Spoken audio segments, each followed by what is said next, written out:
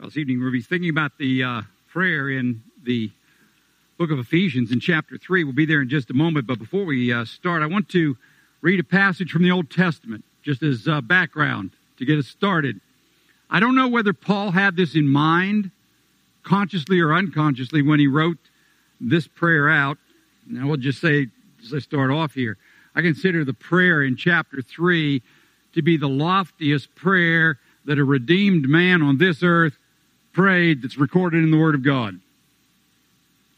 Again, it's not loftier than the Lord's Prayer. And there are some tremendous prayers in the heavenlies when we get this all behind us that exceed them. But as far as prayer goes on this earth, among men who are redeemed, this one is the highest. But I just want to read a passage to you. You don't need to turn there. It's in 2 Chronicles chapter 6. I'm going to start in chapter 6 in the end verses and then go to chapter 7. The situation here is the temple has just been built. Solomon has completed it, and they're having a dedication.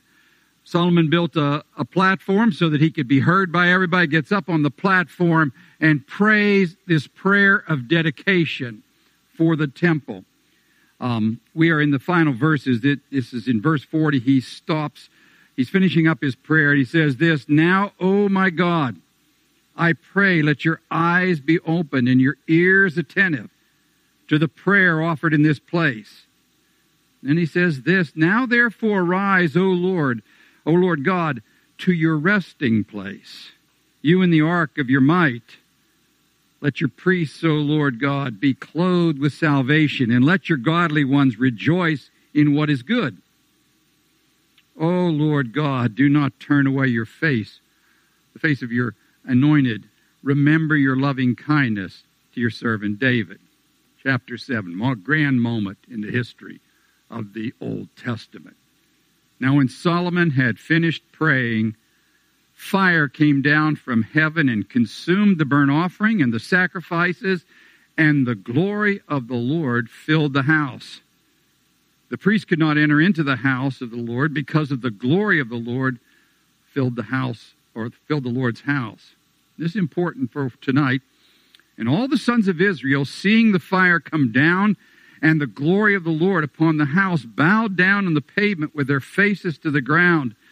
And they worshipped, and they gave praise to the Lord, saying, 'Truly he is good.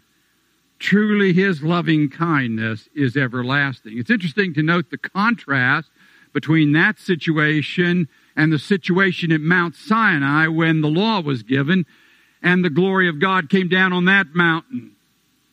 On that mountain, it was a terrifying event. On this moment, instead of falling down in fear, the result of the glory of God in the temple was that those who watched that glory come down said, "The Lord is good, and his loving kindness," it's true, it's actually true, his loving kindness is everlasting. Now we'll come back to that in just a moment, but let's commit our time to the Lord in prayer. Father, we come to give you thanks for your glory. In some sense, so absolutely incomprehensible to us. I come tonight to ask for strength to speak of wonderful things, unseen things, incomprehensible things.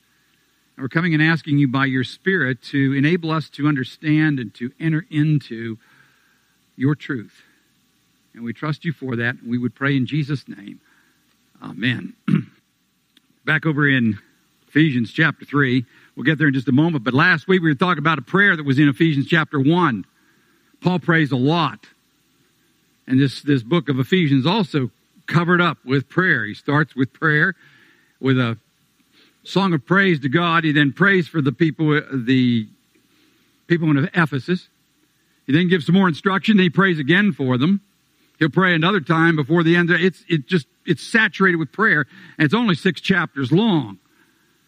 We've been trying to ask ourselves, what does it mean to pray without ceasing? And how can we learn something about how Paul sees things? He is saturated with a knowledge of the will of God. Remember, 2 weeks ago, we were thinking about his prayer in Colossians. And in that prayer, he asked that this might be so, that That God would give us a spirit, or would give us a capacity to fill us with the knowledge of His will. This great program was what's going on. This has filled up Paul's thinking. And now he is praying for the Ephesians out of that. Now, when we had that prayer, let me just remind you of what was in that prayer. He prays that they would be given a spirit of wisdom and revelation, that God would show them something in their heart and mind. We think about it, their mind, but He would show it to them in their inward being, that they would comprehend the truth of God. They had it in front of them, but they would comprehend it. He says when that took place, there's three things he expected the result come out of that. Number one, that they would have hope. Number two, and I'm abbreviating this. Number two, that they would comprehend the love of God and the inheritance that He has provided for us and what we mean to Him. The third thing, he says that you might know the power of God. You might comprehend the power of God. You might see what's at work on your behalf. Right? He finishes that by making a statement about the church. All right? He finishes up as he's describing that power. He tells us it's the same power that raised Christ from the dead. It is the same power that has taken Him to heaven. It is the same power He has been given at the right hand of the Father. Right? And then he speaks about the church. He speaks about how the church is this. He says, the church, which is His body, the fullness of Him who fills all in all. Okay, so that's where he finishes that prayer. He's then going to describe what God has done. So that's the first way that we have an expression of what is the church. This book is all about how the universal church works. What is this body of Christ which will one day glorify His name? He goes on to say some other things about the church. In chapter 2, there are many different things he's saying, but one key point is this. It is the family of God. He calls it the household of God. We should understand that as the family of God. And so they're the family of God. But after he speaks about the family of God, he moves into another metaphor, and he says that the church is the temple, or the dwelling place of God in the Spirit, a temple. We are a temple, right? Now again, let me just note that the purpose of that temple, and it's important for his next prayer, the purpose of that temple is to make the invisible and incomprehensible God both meetable, touchable, visible, and comprehensible. Eternal God doesn't need a place to sit. I mean, He's everywhere present. He's not in need of a place to rest, as Solomon prayed. He doesn't need that. But we need that because He is the invisible God and He is the incomprehensible God, and we have to have a place where we can see Him. And the temple was a place where He could meet with men so that we could interact with Him. And he says that the church, that's the body that He has on this earth. The people that belong to Him on this earth, what are they to Him? They are the temple of God, the place where the incomprehensible God becomes comprehensible. What will be required for that? And that's where we get to the prayer. This is in chapter 3. And I want to read through it. And we're going to read the whole thing. It's probably one of the more lengthy prayers that Paul offers. But in verse 14, this is chapter 3, verse 14, he begins. He says, "For this reason I bow my knees before the Father, from whom every family in heaven and earth derives its name, that He would grant you according to the riches of His glory to be strengthened with power through His Spirit in the inner man, so that Christ may dwell in your hearts through faith, and that you, being rooted and grounded in love, may be able to comprehend with all the saints what is the breadth and the length and the height and the depth, and to know the love of Christ, which surpasses knowledge, that you may be filled up to all the fullness of God. Now to Him who is able to do far more abundantly beyond all that we ask or think, according to the power that works in us, to Him be glory in the church and in Christ Jesus to all generations, forever and ever. Amen." Begins by bowing the knee before the Father. It's interesting Paul would put it that way. Again, in the Word of God, there's not a lot of emphasis on position in prayer. People pray in all sorts of different positions. But the issue with position is this, that we are, as human beings, we express ourselves with our bodies. We do. We know if somebody's happy or sad by the way they are responding. We know whether they are, whether they're accepting our relationship or they're rejecting us by how they use their body. It's just part of our life. When Paul comes to pray, again, you pray in your heart. There's no question about that. But what I do with my body also it should express what's in the heart. Paul's going to bow down. I think he's going to have to bow down on this one because, as I said, I believe this is the most, it's the loftiest prayer in the New Testament that, again, is offered by a redeemed man on this earth. And it's going to take audacious faith to ask God to actually do this. He is not talking about a group of seminary graduates or, a group of people that... This church is only probably 15 years old. They came out of occultism. These are regular people who have all the same passions that you have and I have, who faced all the same temptations that you do and I do. The Roman world was a dirty world. It was a lying world. It was a cheating world. It was a nasty place to live. It had some advantages. Again, we sing the praises of the Roman Empire, but it was a nasty place. When you came to living for Jesus Christ, and those people had been in that. They had known that. They had in their souls. Now, Paul's going to pray something for them, that group of people, ultimately, this is the height of the prayer, is what? That they might be filled up to all the fullness of God. Now, let me say as I start that I'm going to primarily regard this prayer as a group prayer instead of as an individual prayer. It's very difficult to tell when Paul uses the you in the plural, whether he's talking about each of us or all of us. It could be that, again, what's in there is each of us. But in this prayer, we have an advantage because at one point he says that you might comprehend with all the saints. And we're going to be talking about that in just a moment. That this kind of puts the blanket over all of us. That what he has in mind for us to experience is experienced as a group. All right? This knowledge of the will of God, or of the love of God particularly, that comes later on in the prayer, and I'll say this now so I don't forget it, is not the kind of experience that D.L. Moody talks about when the love of God just poured over him in a private experience there, and he just felt this tremendous experience of the love of God. And there are others who have expressed similar things. I am not speaking against that. If that happens to you, praise God. I'm all for it. But that isn't what Paul has in mind here. And if you go down that route, you're going to miss what he's actually saying. This is an easy prayer to misunderstand. All right? It's just easy to miss what he's actually saying. So what is he saying? Well, let's go back over it. Paul's prayers, they always go the same route. He first of all gives us the essence of his prayer. This is what I'm praying. And then he tells us why he wants that to take place.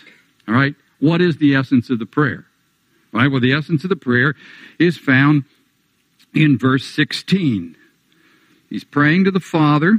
He bowed the knees before the Father, and he says that he would grant to you, according to the riches of his glory, to be strengthened with power through his Spirit in the inner man. Okay, the first thing he says that he wants to have happen is you and I to be invigorated spiritually. Right? That's what he's saying. That to be strengthened with power is to be empowered with power. But the idea of the power here is to be invigorated.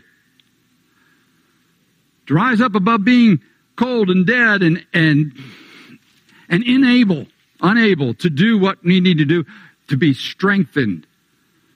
So that there is spiritual vitality, which enables the purpose of God to be fulfilled in his own. So he says, first of all, that you would be strengthened, empowered. And that power comes by the Spirit of God. That's important. Right? The Spirit of God is the one who brings this to us. He is the one in the last prayer we talked about last week who brings the knowledge of the truth to us. He is the one that opens that up to us. He is the one that makes our heart understand it. But now he says this, that same Spirit is the one who comes in and strengthens. When we look like Christ, it is the fruit, it is the outworking, it is the finished product of the Spirit doing His work. It's the fruit of the Spirit, because He alone can bring that to pass. Paul understood that.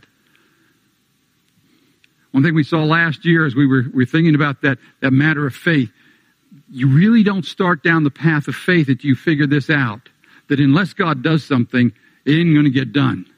Because in me, in my flesh, apart from God, apart from what He has done for me in Christ by the Spirit, there isn't anything good. Nothing. Zero. None.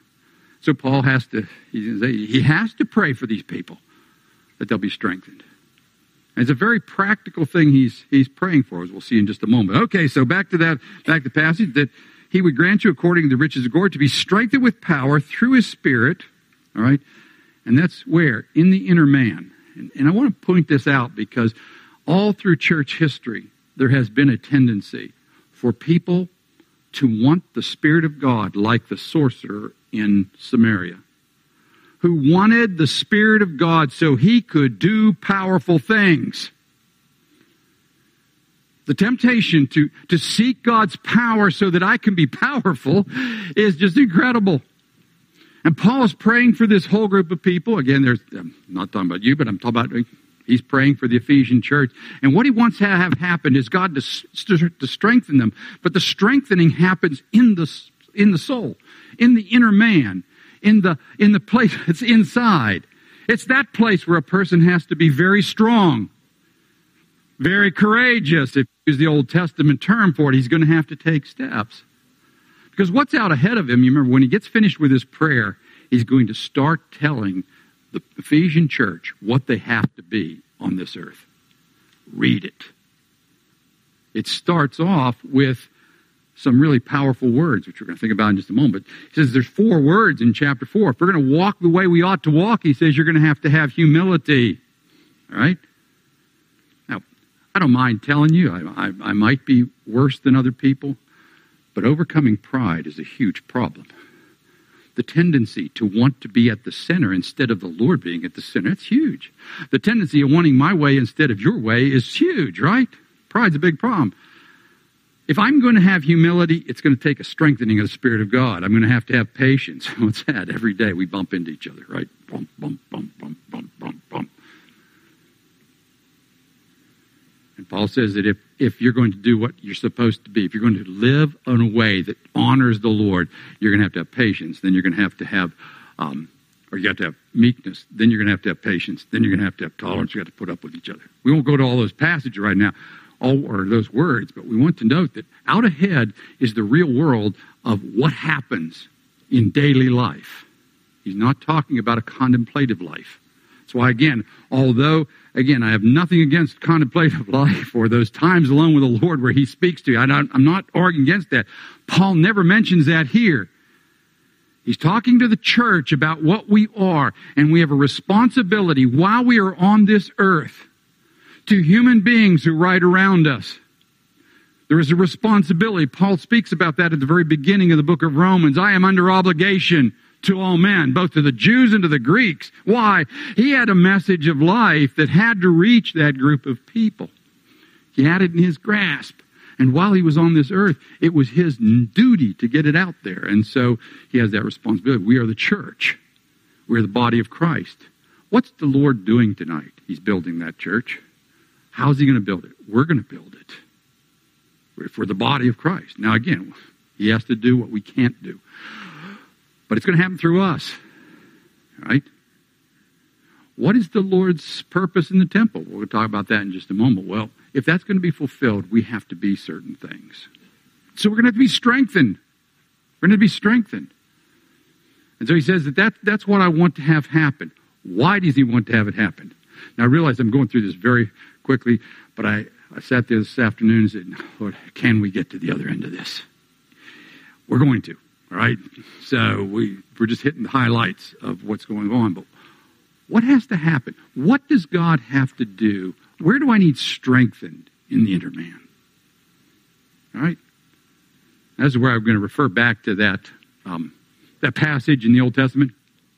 When Solomon completed his prayer for the temple, in his closing moments, he says this, "Now arise, O Lord, to your resting place." That's an interesting thing. He called the temple a resting place.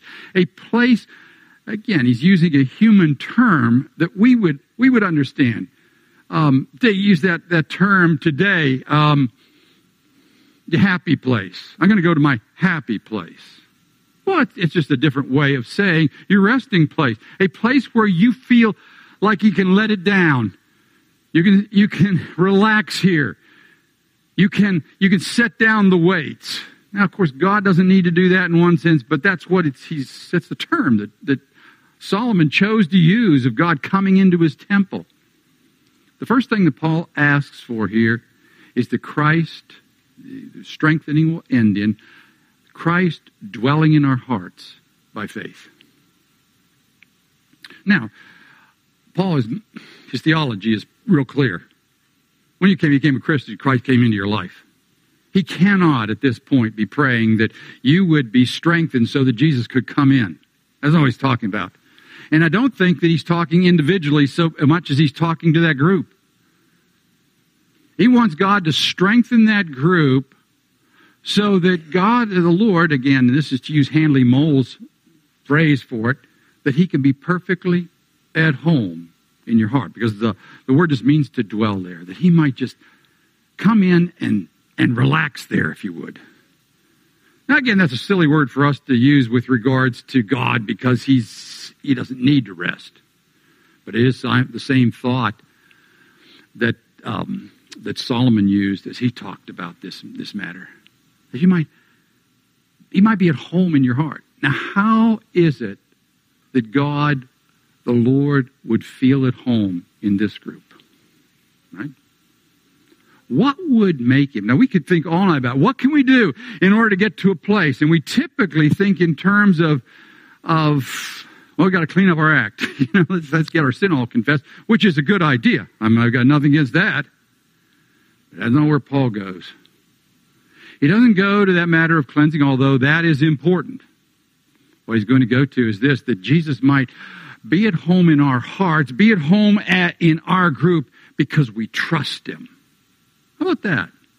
The Lord loves to be trusted.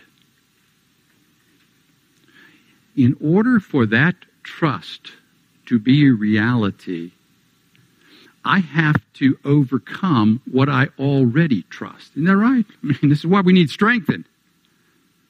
Because in order to live by faith, to actually believe God with regards to what he says in his word, I'm going to have to discard other thoughts. And it's more than just a thought process. I have to be strong to do this. There isn't one person in this room, I don't think. I'm just guessing. I'm accusing. But anyway, I'm accusing me too. All right? Who hasn't been challenged on a verse that says it's all working together for good. God is working everything together for good to those that love him. That is an easy verse to say. That is a wonderful thing to believe. But in the rough and tumble of life, it sometimes is very difficult to grab hold of that. To put your confidence on it. That I can trust him for this. How many times have you been in that place where you know that God said to do this and you know that that's going to take an act of faith, but you really aren't sure. What do you need? You need the strengthening of the Spirit of God to discard one thing and to embrace something else. What is that? The Word of God in faith. All of us need that. And here's the point that Paul's making.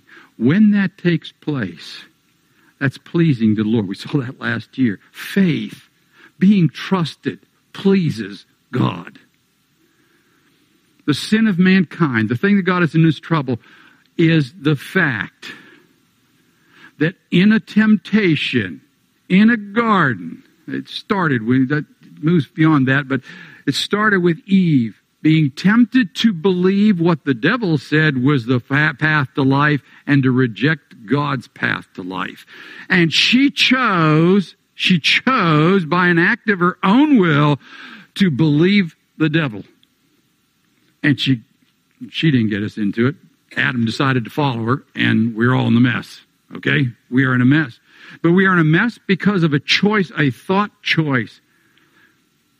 Since that time, everything about this word, every time you obey Jesus, it has got to be an act of faith. It's more than just, I'm going to do the right thing. It's, I'm going to do the right thing because I trust Him to enable me. I'm trusting Him to work out what He promised to do.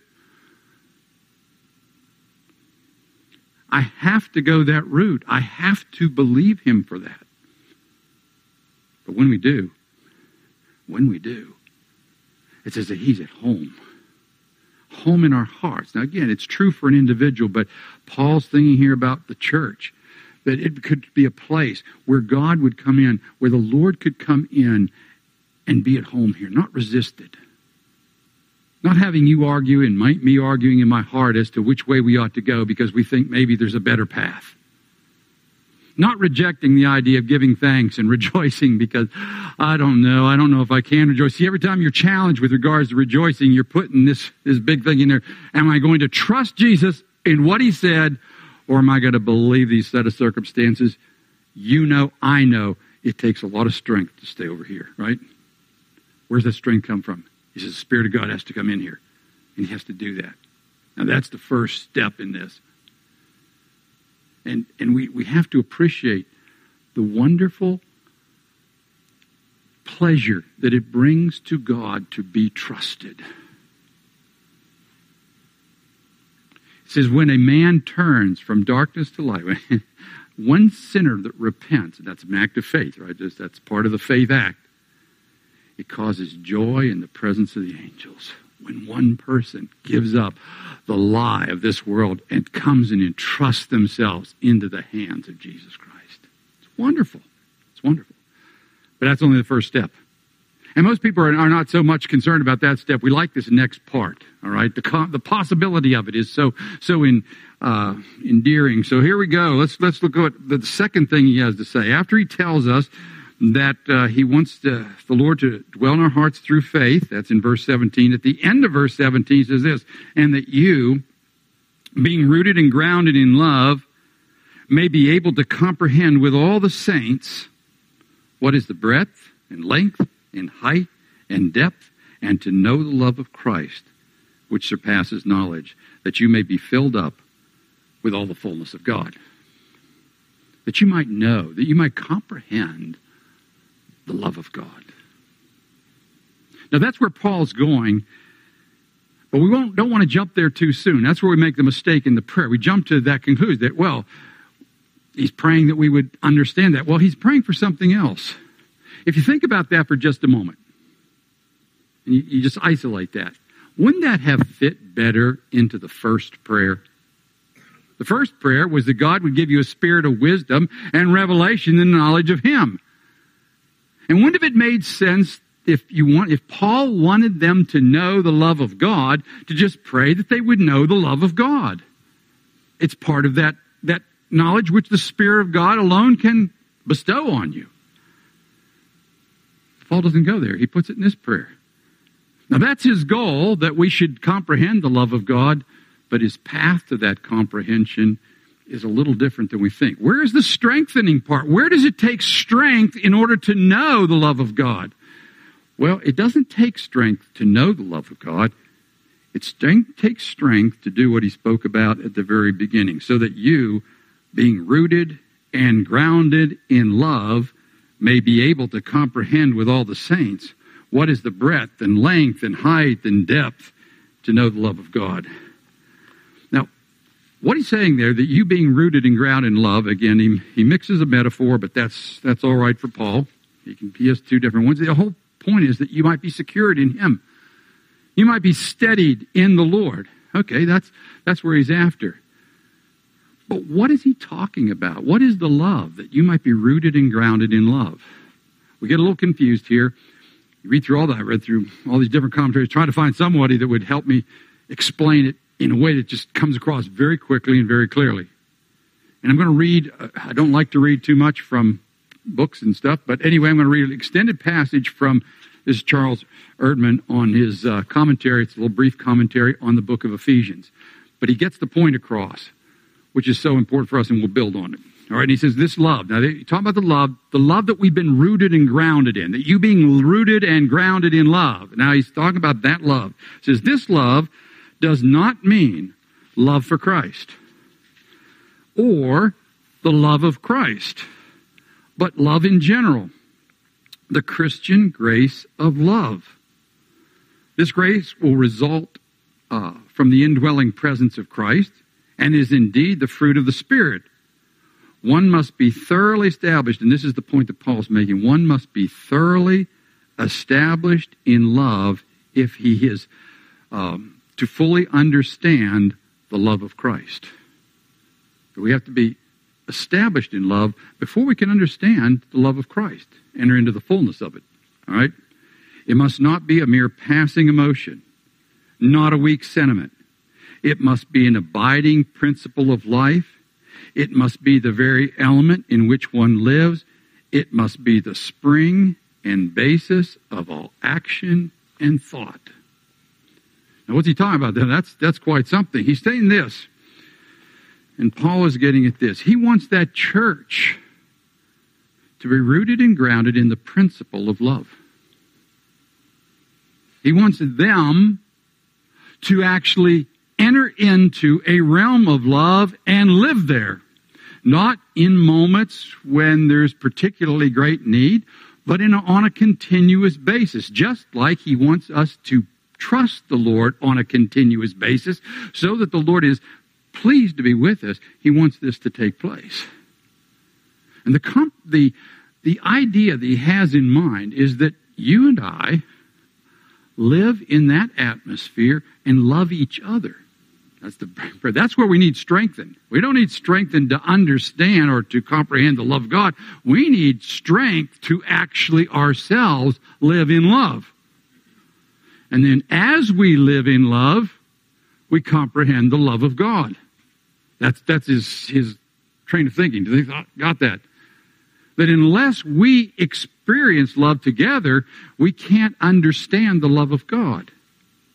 And that's where he's going to go in the next part of the book. He's going to line out how we have to live. And I've often said, again up here, and I want to continue to pound on this, that you can't know the love of God unless you're in a church. In some sense, you've got to be with other believers. Why? Because it's in the experience together that we know the love of God. The way he's thinking about it here. It is as we are interacting with one another. You can't learn the love of God by the medieval approach of retiring to a quiet spot and meditating on the love of God. That may lead you to a place where you are able to write theoretically about the love of God, but you will not comprehend it according to what Paul's saying here. The place you comprehend, you come to understand, we come to understand the love of God is as we love one another. As we actually express that to one another. Now, what are we thinking about practically? Think about just the whole issue, let's say, of forgiveness. All right, there's a point of love, right? Christians forgive. It's just part of the nature of Christians to do it. Indeed, Paul does argue, and the Lord himself argues, that if that's not true of you, if you can't forgive, you probably are not one of his. Because you may have trouble with it. You may have a time when you're struggling to forgive, but you will come to it because you have been forgiven. And if you understand what it is to be forgiven, you will finally forgive. But think about it for just a moment. The act of forgiveness.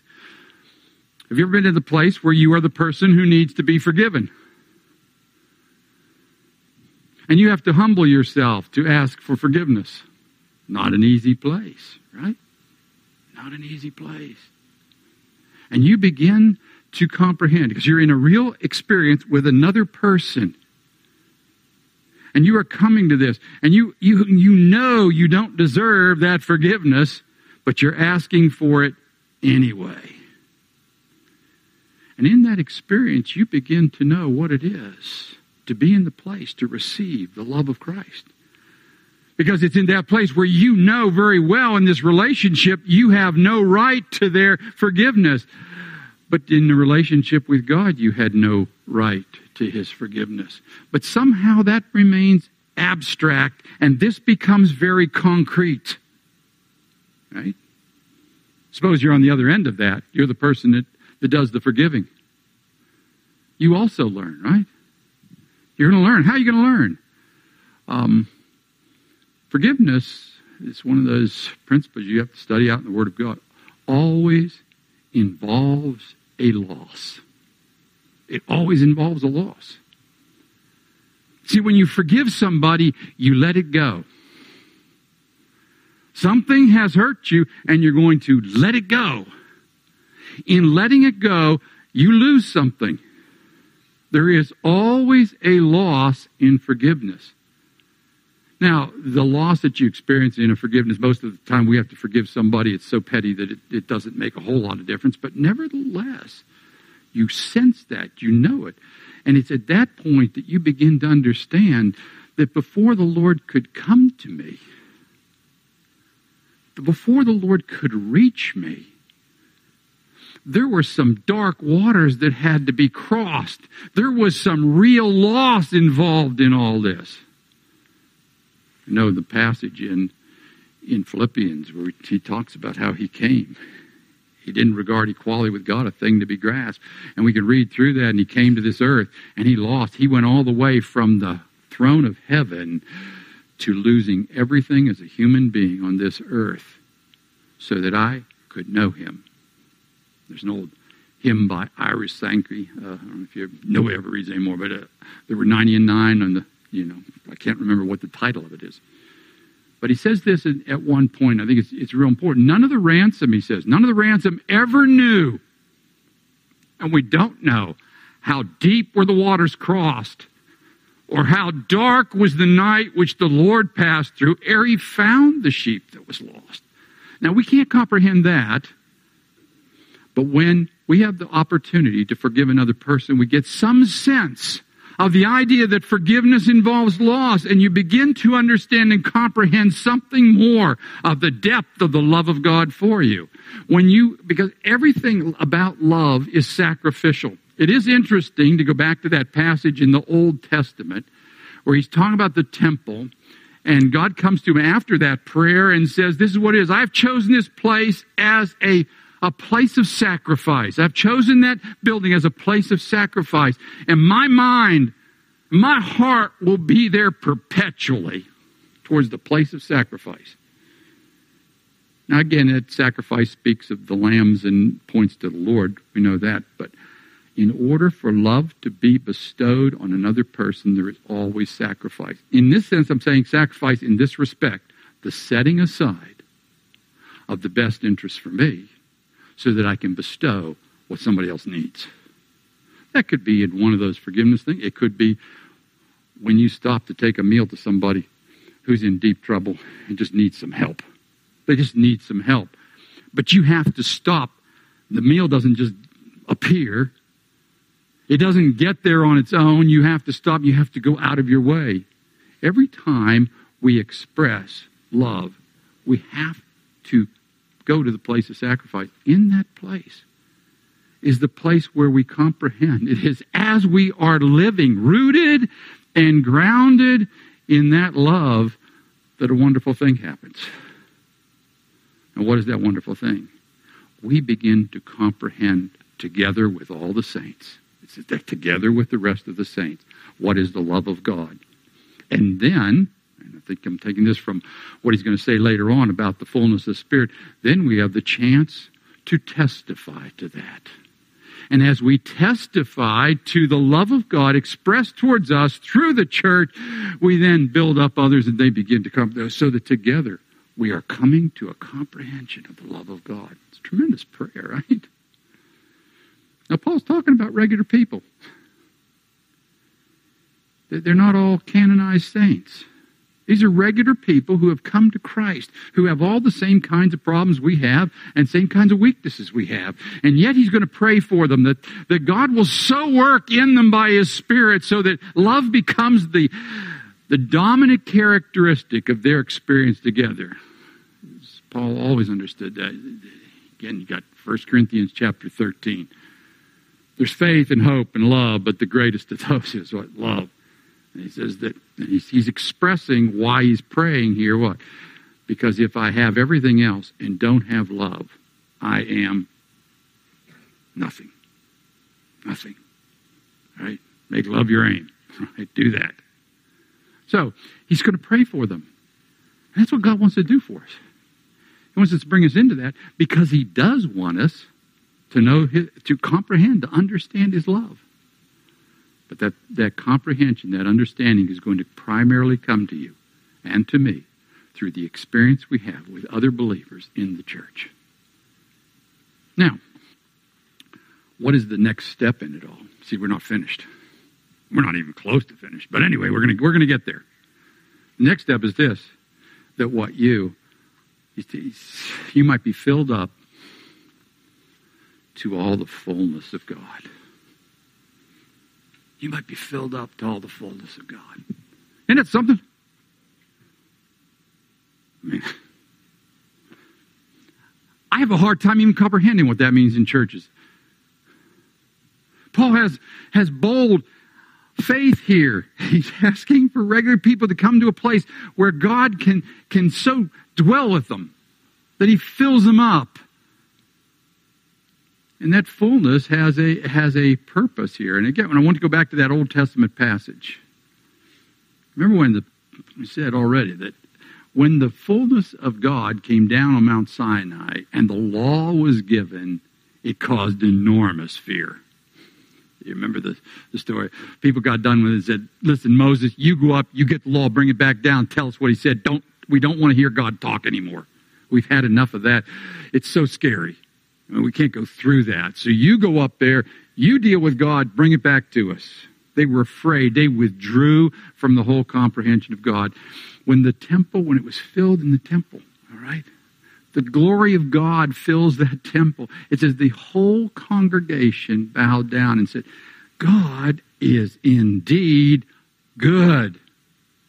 And then they say this, and this is the Old Testament expression of love, and his loving kindness is always there. It's permanent. It is never going to change. You see, when God filled up that temple, the comprehension that came by the Spirit to the people who watched this glory here was that God is really good. They comprehended the love of God. Okay, so that's the picture of the Old Testament. What's the reality in the New Testament? Well, that's what God intends. That's what he intends for his people. This is the high calling. He intends to so work in us that as we are living there and learning the love of God, that people comprehend, whether they're inside the church or they watch from the outside of the church. By this, all men will know that you're my disciples if you have love one for another. He's going to make it known in the place where that exists. Paul knows that. And so he is going to pray to God, not for little things for that church, but for the big things.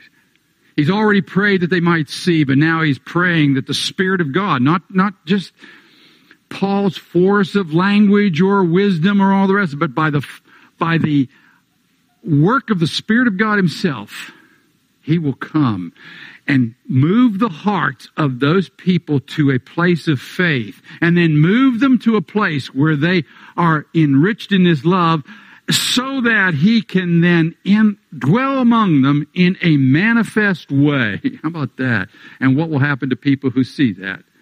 They're going to comprehend the love of God. They're going to comprehend it.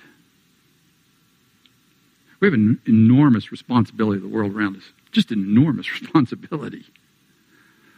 And we could organize missions and all the rest, but what's the point of organizing all the mission if the people who go into that mission aren't people of vital faith and actual love? If they're not there, how can the fullness be on it? How can the power of God rest on it? How can the revelation be brought through it. So Paul prays for what he considers to be the key thought. Now, is that overwhelming? I think sometimes you think, yeah, man, wow. The younger you are, the less overwhelming it'll be. But by the time you've seen church for a long time, you think, oh man, we're talking about real people here, and I don't know. We bang our heads a lot on the way up here. Paul's got an answer for that one. Listen to this. He's got bold faith. Because he understands certain things. Remember back at the very beginning we said there were three things that Paul understood. It's necessary if we're going to pray. He understands, first of all, that God is in control. That God has a plan. There is a plan. The second thing we have to know is what? God's working out that plan. And then if you're going to actually pray, you have to come to that third conviction that even though God's going to work out his plan, my praying has an effect on the outcome. It's incomprehensible how those two work together, but that's what Paul has to have. Now, Paul knows that it is the plan of God that the church be to his praise and glory. And that should start on this earth. And he knows that's the plan. And he knows God is doing a work. He started off the book by saying, I'm going to pray for you because I already see the work of God in you. And when I see that work, now I can pray that he'll finish the work. And that's what he's praying for here. But in verse 20, he says this, now to him, he's going to, a doxology, a song of praise to God. Now to him who is able to do far more abundantly than all we ask or think, according to the power that works in us. First of all, he's able to do a whole lot more than you can even conceive of in his church. Now, we think about him being able to do powerful things. I know, I've been there. Our minds immediately move to moving mountains. Who cares about mountains?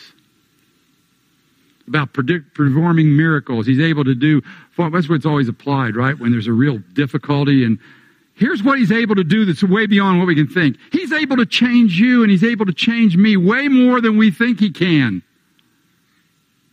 Why is he able to do that? He's able to do it because the living Christ is now our life, and the Spirit of God has come to us to reshape us. Now to him who's able to do way more, far abundant, above it, way beyond all that we could ask or think, according to what? The power that works in us. That was the power that he asked in the first prayer that you would comprehend, that I would comprehend, that we would see how great resurrection power can affect, how much that can affect a human being.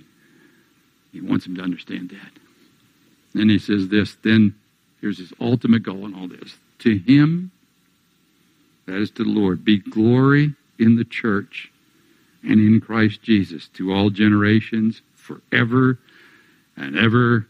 Amen. Paul knows where the plan is going. And he's not going to pray for anything less than this because that's what will glorify God. And he says two things here that glorify God. He'll be glorified in the church and in the Lord. That's amazing. It's not just that Jesus will be glorified through. He'll be glorified in the church. A couple of weeks ago we were thinking about that great truth that it is in the changing of individuals.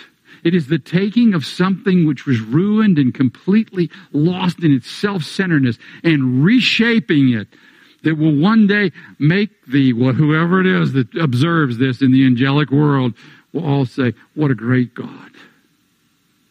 Because of that. Now, Paul wants to see that happen.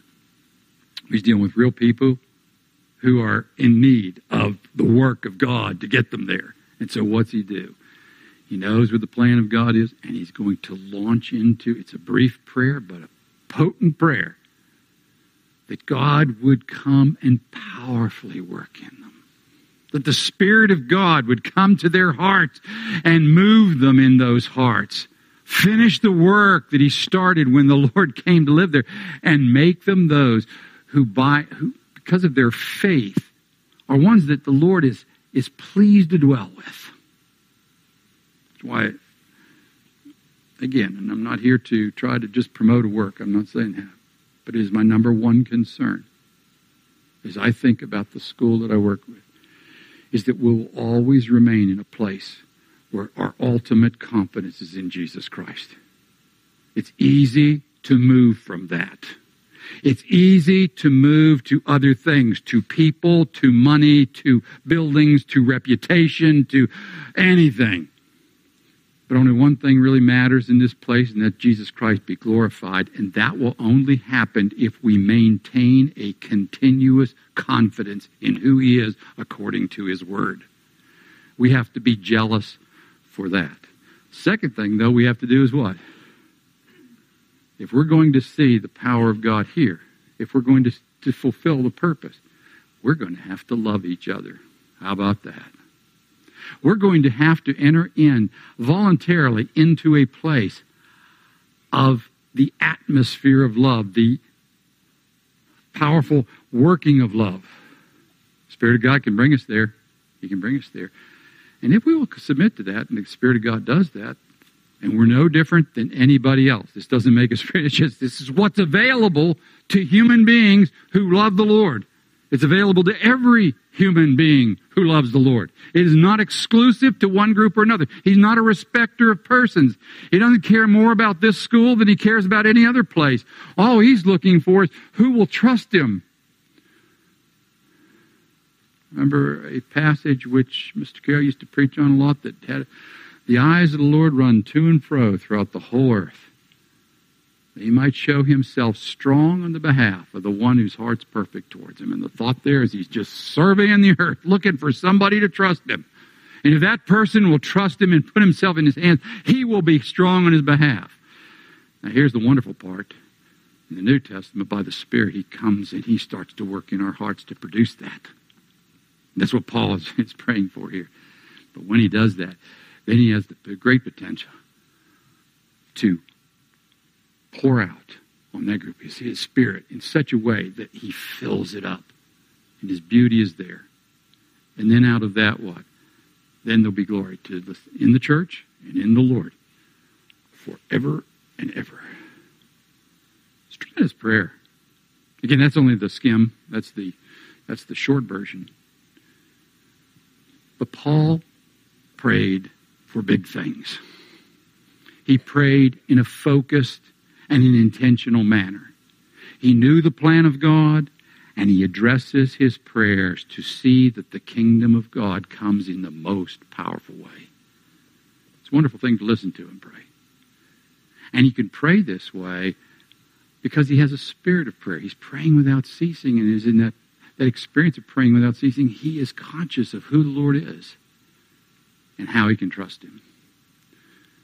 So we need to ask ourselves how we can pray. I'm not going to ask you where you are. I'm going to ask you, are we praying? Are you praying for your own church?